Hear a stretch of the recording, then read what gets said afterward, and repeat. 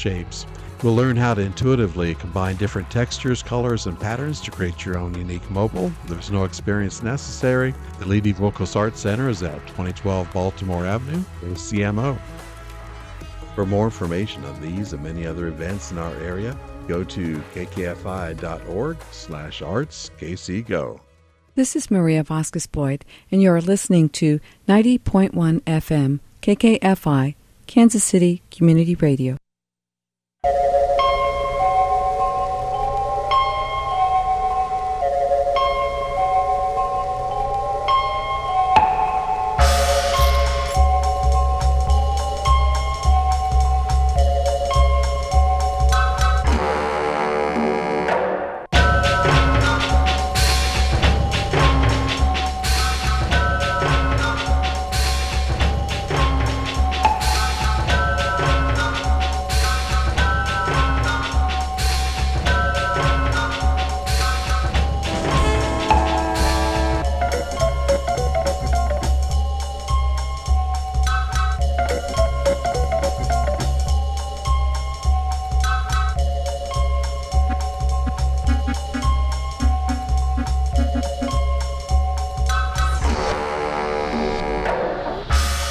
Happy Wednesday, everyone. It's Maria Vasquez Boyd on 90.1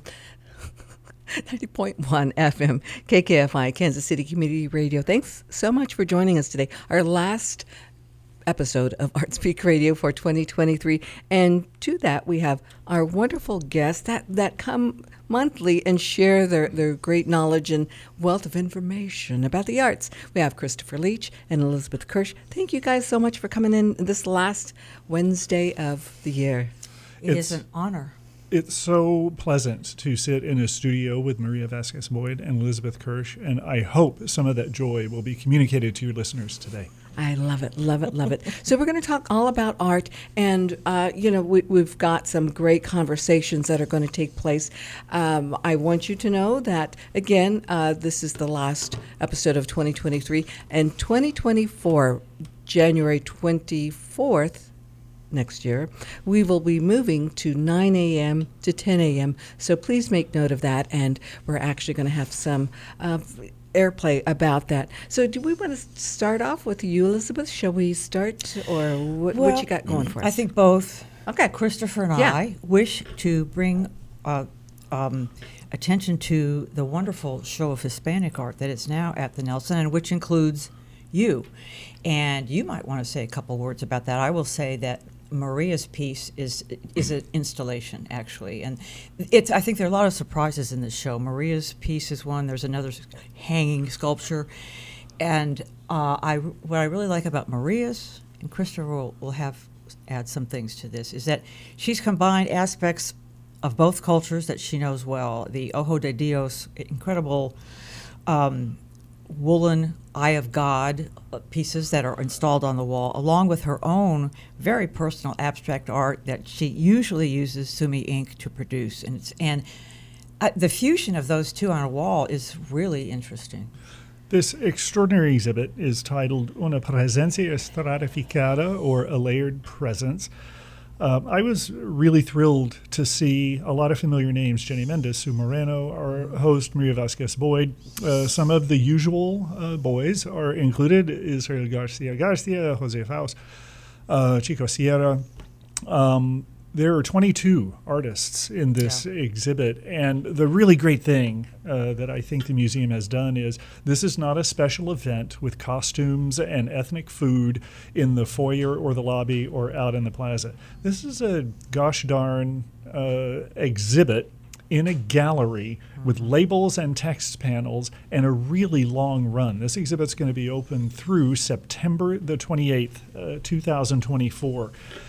I know the museum has been struggling with strategies for being inclusive, and being inclusive means more than dead white masters and more than white people deciding what you get to see and understand about non-dominant cultures here in the U.S.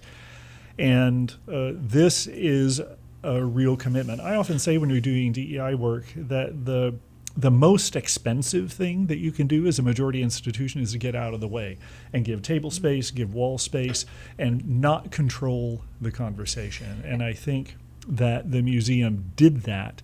They widened the umbrella of its validation and their approval and the empowerment of these incredible voices. It's about darn time. And I think what you'll find is that even though, as Christopher noted, there'll be some people, if you know about art locally, that you will be familiar with. But what I loved seeing as much was the people I didn't know about. Yeah, exactly. And I heard people. I've seen the show now 3 times, and I heard people saying to one another, "I had no idea. I didn't know they lived here." They said, "I had no idea. These artists, I've never seen this work before. This is amazing." And that I really did hear several times, and I include myself in that dialogue. And that for me is always a thrill to see something that I didn't know about before. That really moves you. And this show has both. People were so proud of in this community, like Maria and others. And then it's like, who knew that these other artists were here? And the wonderful thing to see in the gallery was, there were Latinx individuals and families spending time with the work. There were non-Latinx peoples in the gallery too, spending time with the work. They weren't just cruising by, there's another Impressionist, there's another altarpiece from the 16th century. People were looking at the works and reading the labels and getting to know what they were seeing in a better way. And I haven't been that excited about an exhibit in Kansas City for a really long time. Well, it is exciting to see. I want to encourage tons of people to get over and see it. You do have time, but you'll want to go back again and again. So put it on your to-do list. I think people don't necessarily expect, because we tend to think perhaps in cliches or in tropes or whatever, and I think the diversity in this show is amazing. In terms of content, scale, lots of women artists, so exciting and important, and different timely. media, and I know there's more out there too, but it just to see this group, I think we're excited to know, because Kansas City is so big, it's so sprawled out, and it's exciting to know that this is part of Kansas City. Right. I don't know. There's something about that we've got more than football to make us proud. We always have. Yes. So I do want to encourage everyone to see Una Presencia Estratificada, a layered presence at the Nelson Atkins Museum of Art. Check their website 4 times. Thank you so much for that. I was kind of taken off guard. It was unexpected, but I want to thank you both for mentioning that. And it has been a huge joy to be included in that show. There's many fine artists. I know that the Nelson is really reevaluating the direction, and so this is the 3rd of a series of group shows that they're doing. The first was the African American and Asian American, and I talked with Stephanie Fox Knapp, who said that they will be continuing this, and there will be a LGBTX show in the future. So thank you for mentioning that. Oh, yeah. Well, we couldn't help but mention it. It's one of the most important things happening in Kansas City's art community right now. Mm-hmm. Hey, Elisabeth, what else is up? Well, okay, and Christopher will chime in here. I was very moved. I'm writing on these. There are 2 shows that now at Leitch Vocus. One is a very large show by Jason Pollan, and the other is by Dylan Mortimer. And when I saw those shows, I walked out, and I felt it was kind of a little melancholy, world events and all that, and walked out, and I just felt elated. And I thought, what, why? And I realized both of these artists deal with really extreme beauty, and there's something about being in touch with that, and that has often been disparaged in the art world. Beauty was a dirty word in the 80s and 90s. And I know a lot of artists who were making beautiful things were totally spurned, scorned, whatever.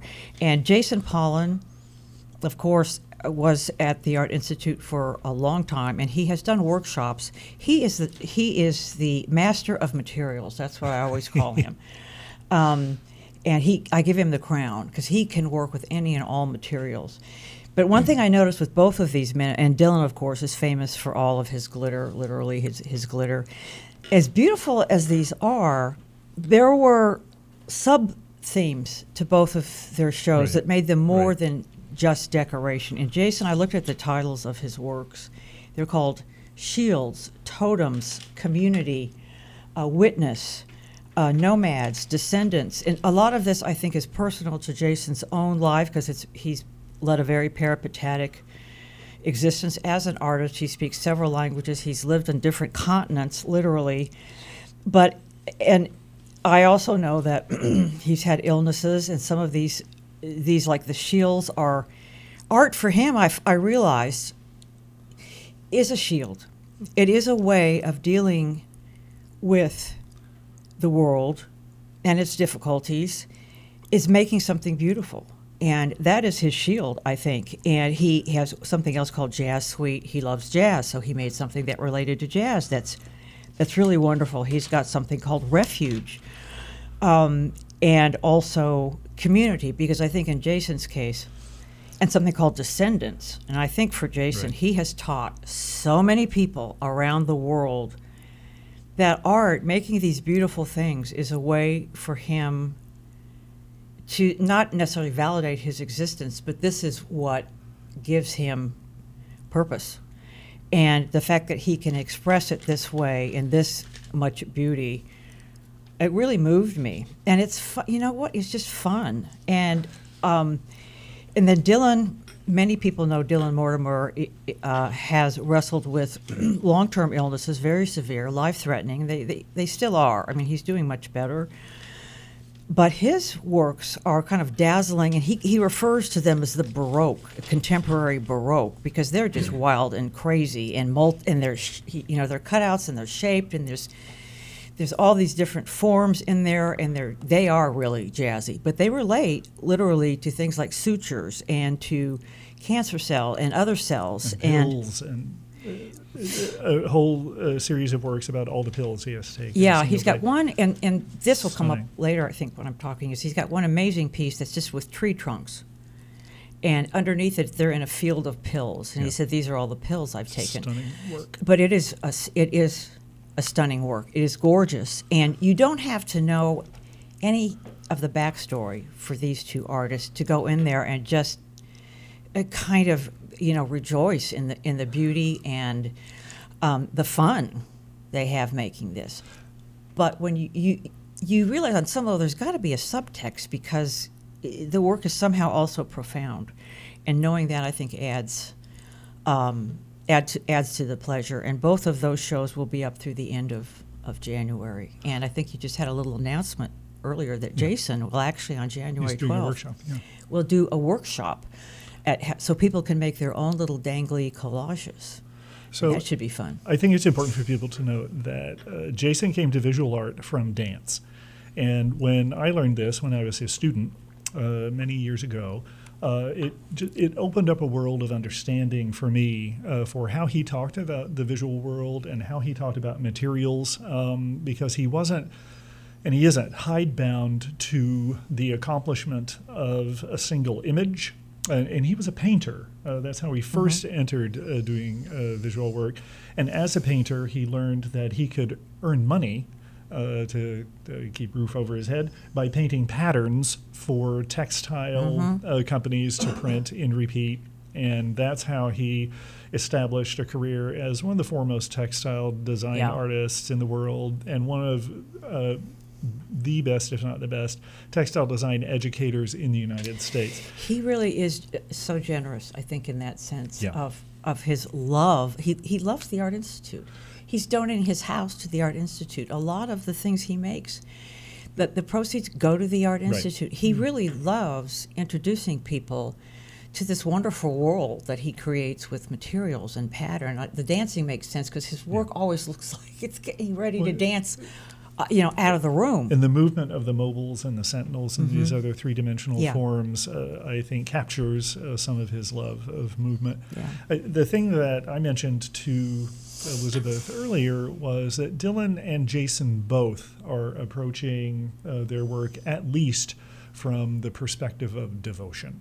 Dylan started out in his sculpture and painting career making very specifically religious-themed works of art, because he's an evangelical Christian and very brightly and positively embraces that faith in his life and work. And Jason is a well-known Buddhist and very deeply engaged with the Buddhist community nationally and internationally. And in both faith traditions, we find an embrace of pattern and decoration as a beauty. way, and beauty as a way to disorient your monkey mind, and as John Cage said, make you susceptible to divine influences. And I think this celebration of visual reality, not as metaphor or as symbol, right, but as method and as path, is something that both of these artists share. And yeah, it's meant to put you in touch with inner feelings that have to do with awe and have to do with reverence and wonder. And that's, I realized when I walked out of those two shows, I feel differently than when I walked in, and it's just from looking at this work.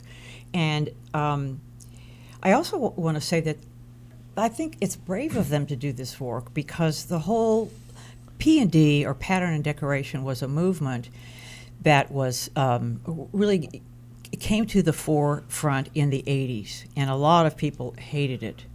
And I talked recently to an art historian, Robert Hobbs, and I said, why did people hate this movement so much? Like the leading theorist of the time, Rosalind Krauss, has written an entire book on the 20th century. Every year she covered what was going on, which he thought was important. Not once did she mention pattern and decoration. And Robert said he thought one of the problems was that it was feminist and feminine in its connotation. Right. And there's still such a prejudice against that. But I remember talking to Victor Babu, and I said, who made beautiful work? And he said, Gorgeous. he was just vilified by his fellow artists. And a lot of artists suffered if they made anything that was beauty was a dirty word. It was a dirty word. And so it's still, I don't know, Christopher might know more about this than I do. I think it's still somewhat, I mean, we're so caught up, and still, and rightfully so, in identity issues and things like this. But as Christopher points out, we now are looking at things globally, and a lot of those art forms, like Tibetan, Persian, Asian, Muslim, yes, because Jewish, a great because tradition of yeah. Jewish decorative arts. I mean, I think we're opening up again to the notion of beauty is not. It's not a bad thing. Well, it seems to be taking the contemporary art economy a very long time to recover from the addiction to the machismo of the mid-century and abstract expressionism. And that vocabulary and those measures of success and those protocols for approaching a career as an artist favored a few and ignored generations of the tradition of a painter having to take religious commissions or having to decoratively paint someone's drawing room or having to work in magazine illustration in order to pay their bills and keep their the roof over their head and their lights on. I for so long, and I complained about this when I was a student, we were being taught how to be art teachers in a college, and that was the only thing that your art school was good at showing you how to do.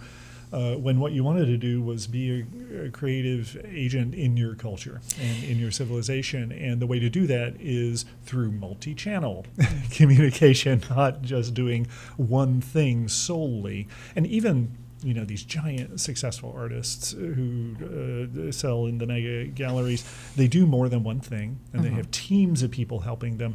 And it is about beauty and materials and engagement. And it's also what's happening too. Increasingly, artists aren't afraid to use craft and to say that word, which was always like the country cousin, craft. That was like, and the art world was such a place of hierarchy, and craft was at the very bottom and not even allowed in the door when you were talking about fine art. And obviously, these two artists, are masters of craft, and I think artists are finally having fun, thinking, "Oh, I get to play with glitter. I get to play with paper. I get to play with fabric." And I think. And I think that's also, once again, it was relegated to the feminine, the notion of craft. Yeah. And so they are engaging so many aspects of art from a historical viewpoint, as Christopher has noted. And that's fun. You know, and I have to say, when you talk about Jason Pullen, I studied under him in fiber at the Art Institute, and he was one of the only professors that I studied with who gave this joyful, soulful sort of response to art making. And, you know, I loved the surface design. I loved creating because he was just so inspiring. And he really, you know, let you know that it's okay to put a soul with, you know, attach it to your work. I got tired of sort of the process of, you know, thickened bleach and process in steam and all There's of that. There's a lot of steps. Right. I don't know how he does it. And that's how I became a painter, because I just wanted that pure joy. Right. And you know, I have to thank him for, you know, showing so much of that industry, you know, of working with fiber and different fabrics and silks and, you know, all of that. It was one of the better parts of my education at the Art Institute, and of course meeting Christopher Leitch. Well, I ditto. Speak of the Art Institute, don't you have some things to talk about? I do, but it sounds like we might need to have a little announcement break. Oh my God, here. you read my face. Yes, we'll be back with Artspeak Radio after this. Support for KKFI comes from Community Lending of America. Their Community Minute for December spotlights TARC, whose mission is to enhance the lives of people affected by intellectual, developmental, and related disabilities through a commitment to excellence in service, support, and advocacy. They primarily serve Shawnee County, and their vision is that all people, including those with intellectual, developmental, and related disabilities, experience life to their fullest potential. Learn more about TARC all this month at Community Lending of America's site, CLAKC.com.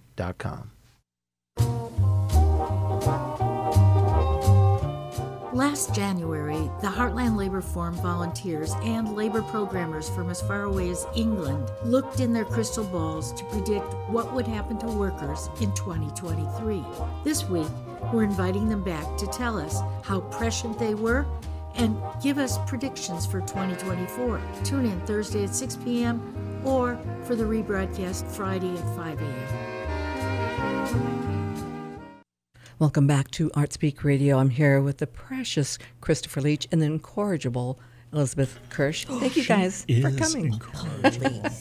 There's no hope of corrigible. We love you both. She's incorrigible.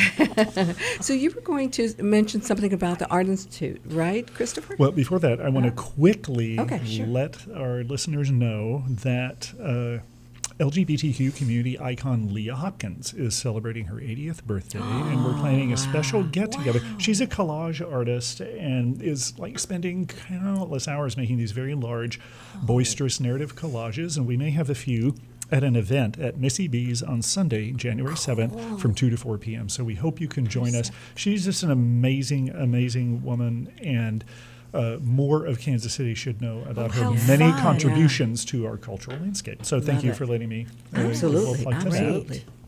And on that note, back to KCAI, because I just can't stay away. There's some changes going on the campus, but one of the great things about the school is it's filled with young people pursuing new ideas and relearning techniques and materials and art history in brand new ways and new interpretations. And I want to talk about some things that I've seen there in the recent holiday exhibits and then back in the fall. At the just completed senior exhibits for the end of the semester, I think one of the most strikingly memorable things I saw were works by a junior in the fiber department, Leon McAllister. And his installation, Brick and Orange, featured cinder blocks, bricks, and some stones loosely upholstered in brilliant orange silk chiffon. And just a wonderful little cluster of these items on a plinth they were contrasting the soft and translucent fiber with the heavy, rough materials of construction, trying to establish a protective aura around these very strong materials with this very delicate material, the silk chiffon. They were just a stunning installation. Another piece that I saw in the fiber department, and I emailed the department and asked this artist's name because I took a picture of the label, but it was blurry and I can't read it. So I'm very sorry. If this is your work, please let us know. There was a beautiful marionette hung by, it appeared to be a female figure, hung by her hair and hung a little bit overhead. It was just a gorgeously crafted object and a beautiful poetic moment of figuration in a world of pattern and color. There in the fiber department. And then we traipsed, that's our footsteps, going across the way to the ceramics department, which is always an interesting experience. I miss the days of the giant functional ware sales. When you had functional potters in charge of the department, that was kind of work that was coming out. I still have pieces from those shows. And you could do some real dumpster diving there, too, because works that didn't sell, they would just pile up by the dumpster, and we would all carry them away into the neighborhood. But this semester, senior student Jack Brooks made an extraordinary mosaic panel out of decorative tiles. And Jack drew his inspiration from the Gay and Lesbian Archive of Mid-America collections over at the University of Missouri, Kansas City. I helped co-found that archive with its curator, Stuart Leonard Hines. And Stuart teaches an LGBTQ history course at the university and at the Art Institute occasionally. He's teaching it again this coming spring. Has a waiting list of 50 people long. Wow. And Jack took that class and was really turned on by this history that he could only know from taking such a course. And the assignment from the inimitable Carrie Esser, who is chair of the department, was to make a large thing that would be installed in a public place. So what Jack did was explore many of the images that he found in the Glamma collection, created a variety of sizes of pattern-based, color-based, and also figurative illustration-based tiles that make a 4-foot by 6-foot wide mosaic that explores from the 19th through the 20th century Kansas City's LGBTQ history. It's an extraordinarily lively visual item with lots of corners and edges and decorative moments and bright colors, but it's also gorgeously crafted to read left to right and top to bottom, a chronology of this ephemeral history which he has made permanent by firing it in ceramic and glazing it brilliant colors. It was an incredible piece. I didn't get to see it. Well, you may have an opportunity to visit UMKC's Glamma Reading Room sometime in the coming year, because we're talking to Jack about installing it there so that it can be visible to more people. It's a great episode of inter-institutional collaboration with the faculty person at UMKC teaching at the Art Institute, and for a fine art student to be visible to a more diverse student population on the UMKC campus. And that's so smart. It's just such a lively, positive thing to be able to see and enjoy. So we're working on that. We don't have the definite plans yet, but it seems like it's something that this young artist is interested in, and I know the archive is interested in it. And I'm so sad I didn't get to see it. And so I would love to be able to see this, and I'll bet now after this, a lot of people are going to want to see it. We can't see everything but as much as we want. It also I think, I have to say this, that also lends itself to other sort of resources, like, maybe canvas bags or something else that can, kind of promote Glamma, and not only that, but the individual's work. Well, this was a really wonderful study in how to translate ephemeral, two-dimensional material culture into a permanent, more or less, three-dimensional form. He didn't just paint pictures of a photograph. He made three-dimensional bas relief of a beautiful. photograph with cutout forms installed over the top and glazed gorgeously. And there's just enough of the sort of thick lumpiness of clay that we love, but also a real refinement of execution that shows this is someone who knows how to use this material. Yeah, I would really love to have a photograph of that. We're going to take a real quick break. We're going to air take 2, and then we'll be right back with Artspeak Radio. Thank you. Hi, I'm Russ Simmons. And I'm Susan Sanders. And this is Take 2, 2 takes at a movie currently playing in theaters or streaming. Napoleon is an epic Ridley Scott film starring Joaquin Phoenix. The battle scenes, and there are many, are extraordinary, especially that battle scene in winter. That scene is a monumental Ridley Scott production. Yes, Susan, those action scenes are very impressive, but Scott's historical epic about the infamous French emperor comes up a bit short. The French culture following the beheading of Marie Antoinette to the Battle of Waterloo is a fascinating look at how the society people ate, dressed, romanced. It's all richly detailed. True enough, but one of the problems with Napoleon is the odd tone that Ridley Scott develops. It's often quite funny, but it's a dramatically muted movie. The downside of this production was the lackluster performance of Joaquin Phoenix. Napoleon looked like an elderly man. Joaquin Phoenix mumbles his way through the movie, and this Napoleon is a petulant and childish ruler who's cuckolded by his wife Josephine, played by Vanessa Kirby. His megalomania is completely missing in this entertaining but uninspired drama. His voice was so soft and his manner so uncharismatic, it just did not ring true that he held a commanding leadership over his adoring troops. If the audience, myself included, knew more of French history, some of this documented battle and politics involved may have helped the film's popularity, but the romance between Napoleon and Josephine was a tedious meandering. I'm Russ Simmons. And I'm Susan Sanders. And this is Take 2.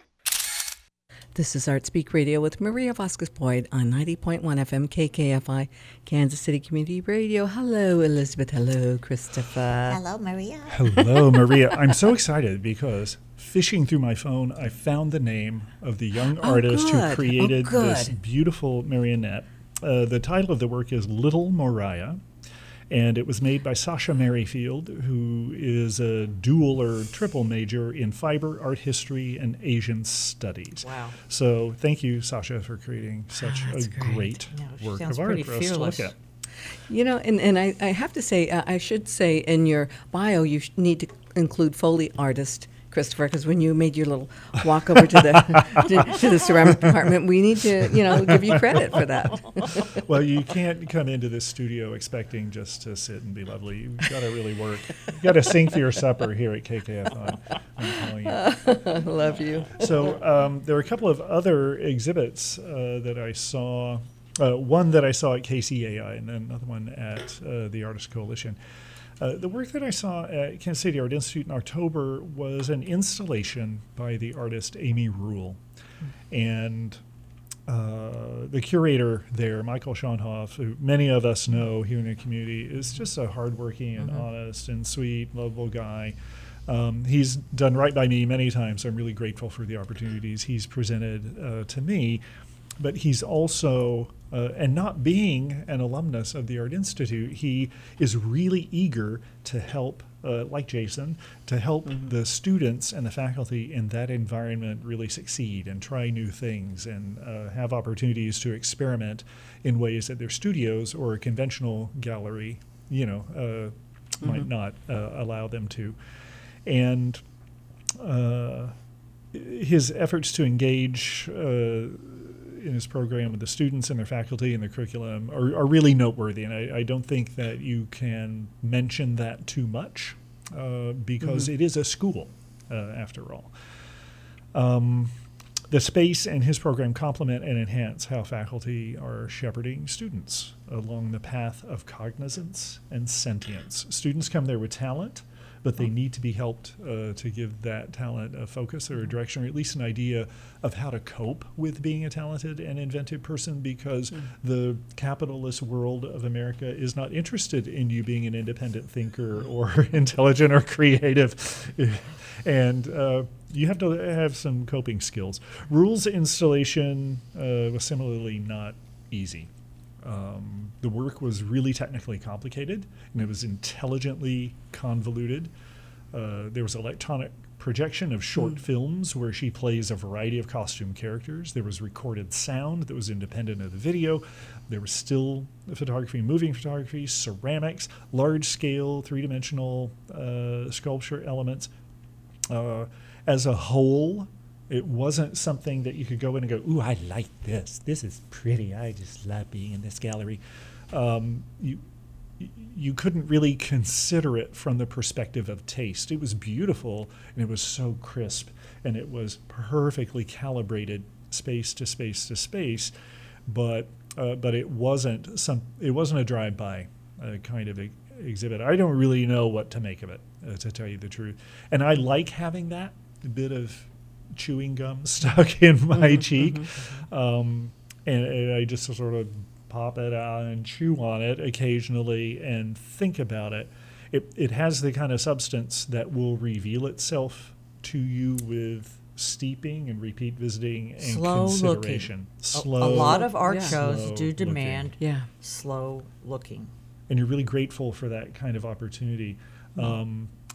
This isn't a magazine where you have to get it and move on. And, sometimes that's exactly what you need is, okay, I've got this wrapped up and it's very slick and you get it and we're trading on a lot of shared assumptions about stuff, and then off you go. This was a really inventive and interesting and unexpected kind of environment. I was familiar with a lot of the kinds of things I was seeing, but because you just have to be if you go to any kind of art show now. But I don't understand it completely, and I'm fine with that. And I like that. Yeah, I think even a lot of artists will say, I don't want to tell anybody what to think about my art. I'm much happier letting them think whatever they want to think. I've heard so many artists tell me that. But then they only give you like one idea. And Amy's was about feminine representation of the self and about surveillance and about narratives of myths that are common in the Midwest. It was about color. It was about texture. It was about space and sound. It was a really richly woven texture. But ambiguity was not embraced when I was in art school, and I really, that was really tough for me because I was all over the place, and I still am. But there's also that need that you don't have to have that explanation for each and every piece that you create. And also, I think I've reviewed enough shows to have artists occasionally come to me just when I'm ready to give up the business of ever writing again. Some artists will show up and say, thank you so much for what you wrote, because I didn't even know that about my own work. Right. And I think a lot of it... Thank you for not just describing it, but actually talking about it. Well, I've studied art therapy because I think for a lot of artists, particularly contemporary artists, there's an aspect of that in much of the most profound artwork. And that being said, and continuing with the whole notion of deep looking, which maybe I'm just slow. Maybe I should just call it slow. It's okay. I noticed that there were like 5 shows by women dealing with landscape in the last 3 months, and I thought, what's going on here? Because just to, and you can kick me out of my art historical perch here, but in Western art, women did not. Well, first of all, they were hardly allowed to paint at all. If they did, they painted landscapes. Very few landscapes by women, and there's been much written about this. I'm not making this up, but a lot of times when women did start to paint, such as 19th century France, I'm talking about Western art here, what they painted was the interior, because they weren't allowed out. They still didn't do landscape. Really, women doing landscape didn't really start happening until the Surrealists. And so I was looking, and now, of course, there's a lot of women. And here, I'm going to mention these 5 shows. And one of them is by Mary Lou Schimpf, that was at George, a lifestyle store. And occasionally he'll have some really good shows there. Oh, yeah. And these seem to be very straightforward landscapes. They're small, although they were elegiac, even mournful. And I noticed some references to maybe the Hudson River School, 19th century American art, but in her case... With that vaporousness and that tonality. But in her case, there were no people or animals. And she did paintings in whether it's winter, spring, or night. And I was talking to Peregrine Honig about this, and she said, well, they're mournful. She said, they remind me of death.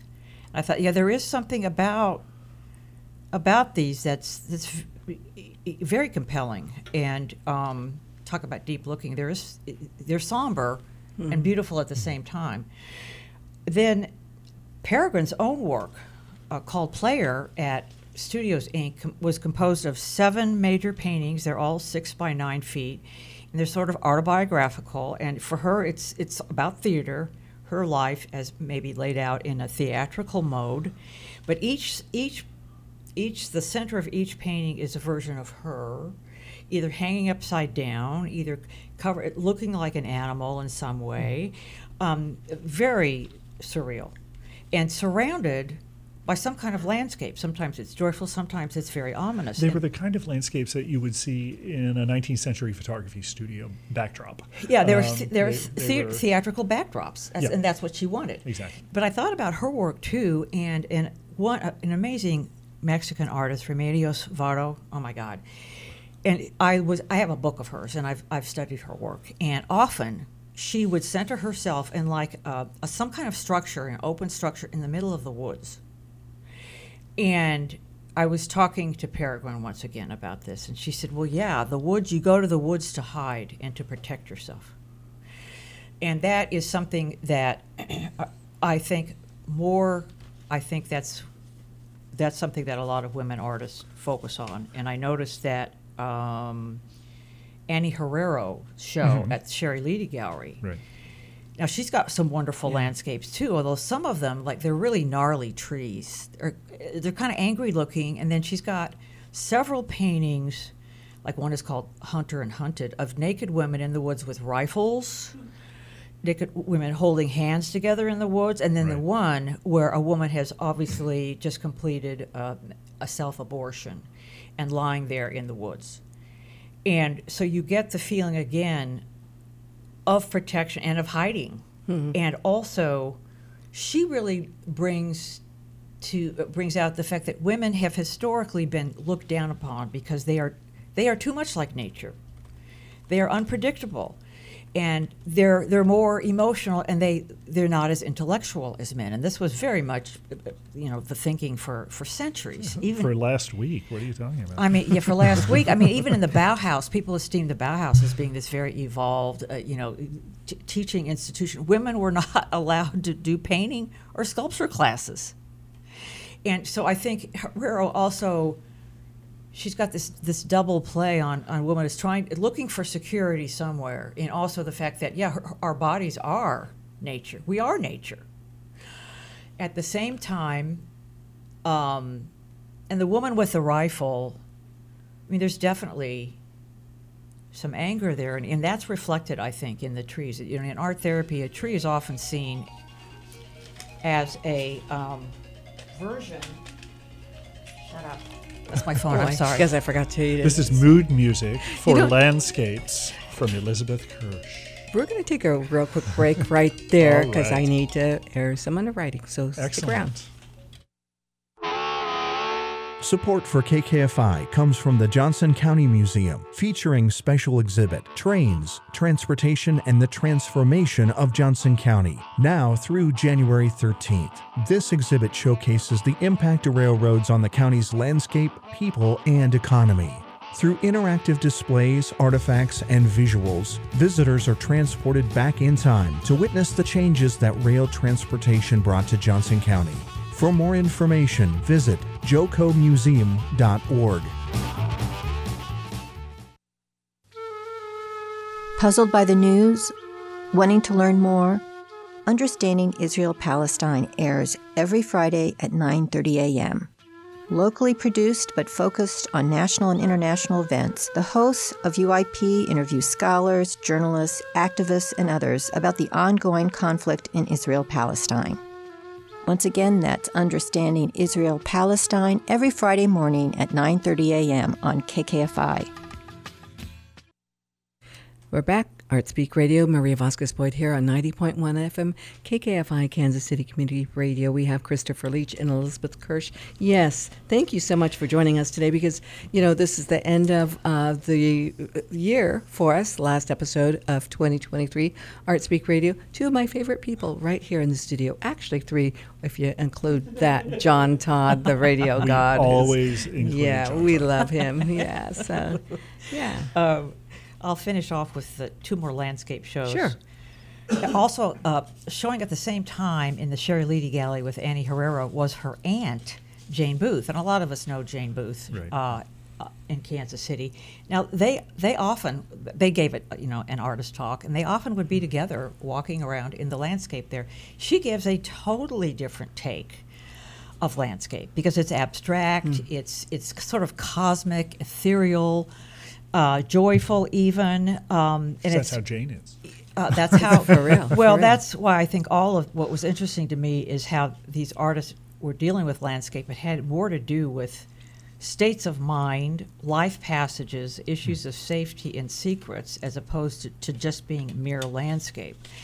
And then another show that's, although it does, a lot of her paintings are very big, and some of those do give you the sense of large vistas, the sky or the plains, whatever. But I think it's amazing that those two were shown side by side, having looked at some of the same landscape, and this is what they came up with, so totally different aspects of landscape. And a show that's coming up now, also at Sherry Leedy's, is by an artist named Sun Smith Foray, and I've looked at these works. They'll be up, I think, in February. It's not sure yet, but Sun almost died. She's 80. She almost died several months ago. And her work, you'll look at a lot of these, and you'll see, as if you're in a house, but outside there's like a dead tree. I mean, it's dead. And inside, there's these glorious blossoming bouquets. And so I talked to her about it, and it was sort of like representing a life passage, which she said she didn't understand why she made them at the beginning. But she almost died, and now she's doing well. And once again, nature, landscape, it can be a metaphor for the body, for the self. That I think women do that more than men, although we just talked about Dylan's with the tree trunks. Right. No branches, it was just the trunks and then all these pills that are in the ground.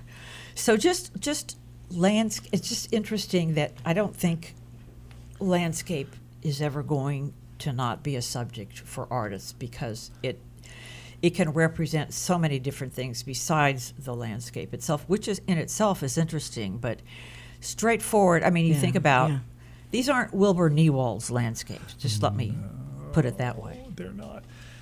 I think the great modernist includer of landscape in their oeuvre was George O'Keeffe, of course, and those are gestures of empowerment and self-engagement. And I think that women placing themselves, this is just me mansplaining, so shut me up at any time. Women placing themselves in the world is one of the tools of landscape. They're not in intimate domestic interiors. They're not painting pictures of their family. It's not intimate relations with religious subjects. It's being a part of the external world and navigating it under their own volition. And that is still radical in the 21st century, means that we need to be seeing more of it. And because so many women simply don't. This is still verboten for many women in many cultures. And the art world doesn't make it easy. Thanks, Girly Girls, for bringing that to light. To wrap back around to Peregrine quickly, because she is one of the most important artists in her community, and rightfully so, because she's one of the hardest working women you know, and she's constantly engaged in a new thing or trying to tackle a new idea, getting engaged with other people to do interesting and new things in new spaces. She hasn't sat still very much of her professional life at all. And for someone who saw this little, at the time, 30 plus years ago, seeing this little small person, tiny, who traded a teapot by her then boyfriend, Jesse Small, for a toolbox that I had in my office because she just had to have the toolbox because the color was just so great. You just thought, oh, this is a delicate and frail thing, and you wished all the best for their survival. And she's shown she's made of really tough stuff, and she's a really deep thinker. And although she was making these images 25 years ago, and I wrote about them, I mean, she's been making the same kind of images for a very long time. These canvases are larger, they're better painted. Her drawing is very good. These are canvases that are really thick with the experiences of a mature person. What I don't think they say much about women with a capital W. I don't find them to be feminist in that way. I think they are personally... They're autobiographical. Exactly. They're about her journeys and her interests. What I do think, and this I will just say with a wagging teacher's finger, is that this installation at the Studios Gallery demonstrates to me yet again that artists are not the best designers of their own exhibits. It's interesting to see how artists want to present their work. But it was also really interesting to me to hear people in the gallery talking about how they wanted to see this work. I wish that they were installed in a manner that accentuates the mythopoiesis they aspire to. Sort of like altarpieces, the small pieces that were over at Weiner with the big works so they could complement and enhance and echo and amplify each other, like, Van Eyck or Mantegna. They need to jostle and bustle together, in my view, with a murmuring social dynamism, which echoes how they came to be. Because this whole presentation was a gesture of artistic theater. The making of the paintings, the presentation of them, all the making of the film components that were being gathered during the presentation of the exhibit. It is one of the notable experiences of gallery going in the past 5 years. And to have an artist who's working this hard and succeeding as an artist without a teaching career or a day job like I had. She does kind of have a job with her shop, Birdie's. I mean, But that's as creative an endeavor. It is. It's entrepreneurial. Another feather in her cap as a successful businesswoman. Yeah. So if you didn't see these works, I'm surprised because there's no way you could not have known about it. But there are images of these paintings in many, many channels, and you should get to know them. And I think they're beginning to have a life outside of Kansas City. Yeah, I think they will. And I think it's actually like a small museum show. Yeah. I mean, that's how I saw it and it was helpful for me to talk. Well, it always helps me to talk to artists, though, about what's going on. The notion of needing protection for women, or the notion of being. I remember seeing the Cindy Sherman retrospective years ago at MoMA, and I was with a friend of mine who is very knowledgeable about art, and she does it from a Jungian perspective. And as you go into Cindy's show, there was all these walls were just covered with trees. And then you saw a little piece of her coming out of the tree. And I said, Judith, what's going on here? And she said, oh, well, she's protecting herself. She's hiding. She's afraid to show herself. And then later on I read an interview with her. She said she had a terrible childhood. They were very afraid of their father. Wow. It's like, well, sure. Therefore, all the disguises.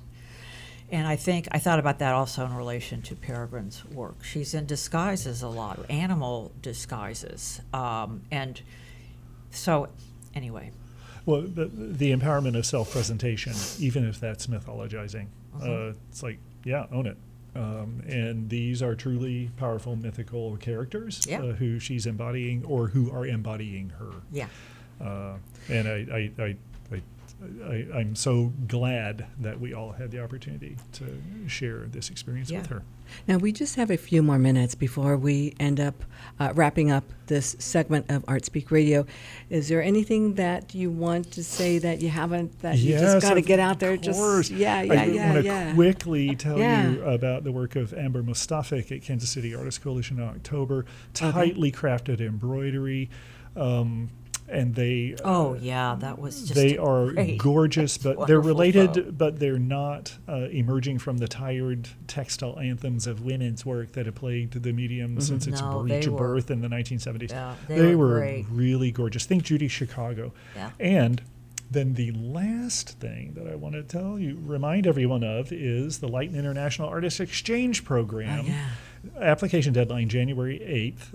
It would be a push for you to get something together in the next 10 to 12 days. But you could do it. But you could do it. I'm really lucky to have worked on this project for some years with Linda. She's an accomplished artist, one of the most honest people you'll ever meet. They provide 6 to 8 grants annually to bring international artists to KC or to send artists from all over the U.S. to foreign destinations. Of the various requirements, she doesn't like sending people to travel to their own exhibit. She wants you to have a working trip where artists are involved in staying more than 10 days, meeting peer professionals, seeing and making art, and most importantly, making friends in foreign countries. It's such an incredible act of generosity. And some of those artists have done incredible things. Go to the website in their communities. Do you have the really. address? The website? Go to the website at liaep.org, leap.org. For the Leitch International Artist Exchange It's a Program. very special thank you for program. that, Christopher, because that's really important. It is. Last words, Elisabeth. I don't know how. I don't know how I'm going to get up for that 9 a.m. show, Maria. I'm going to have to drag her over with a gallon of coffee. Yeah, I promise. He's going to have to come and drag me out of bed and everything. else, Listen, you can come in your pajamas. We don't care. Okay, But yeah, you'll be here. Because we only just have a few more weeks before that kicks in, 9 a.m. to 10 a.m. Still on Wednesdays, we will follow, I think, Democracy Now! And then Woohoo. Mark Manning will follow my show, my radio husband, my beloved radio husband. So, yeah. I want to say thank you so very much, Christopher Leitch.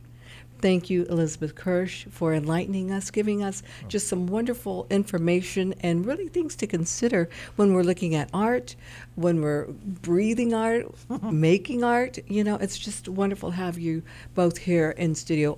Anytime. And the pleasure and the honor is mine. Bless your heart. So we look forward to you in 2024. And deep thinking in 2024.